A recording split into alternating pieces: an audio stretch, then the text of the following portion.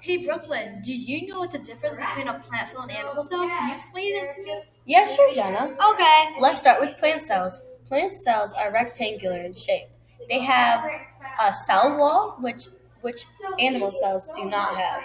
Okay. And animal cells also are circular in shape, but they do not have a cell wall. They have Wait, don't in plant cells they have a large back wall? yes. And in animal cells they have tiny back walls, but there are many of them? Yes. And you know which one limestones are in? Yes, animal. Yeah, How about chloroplast?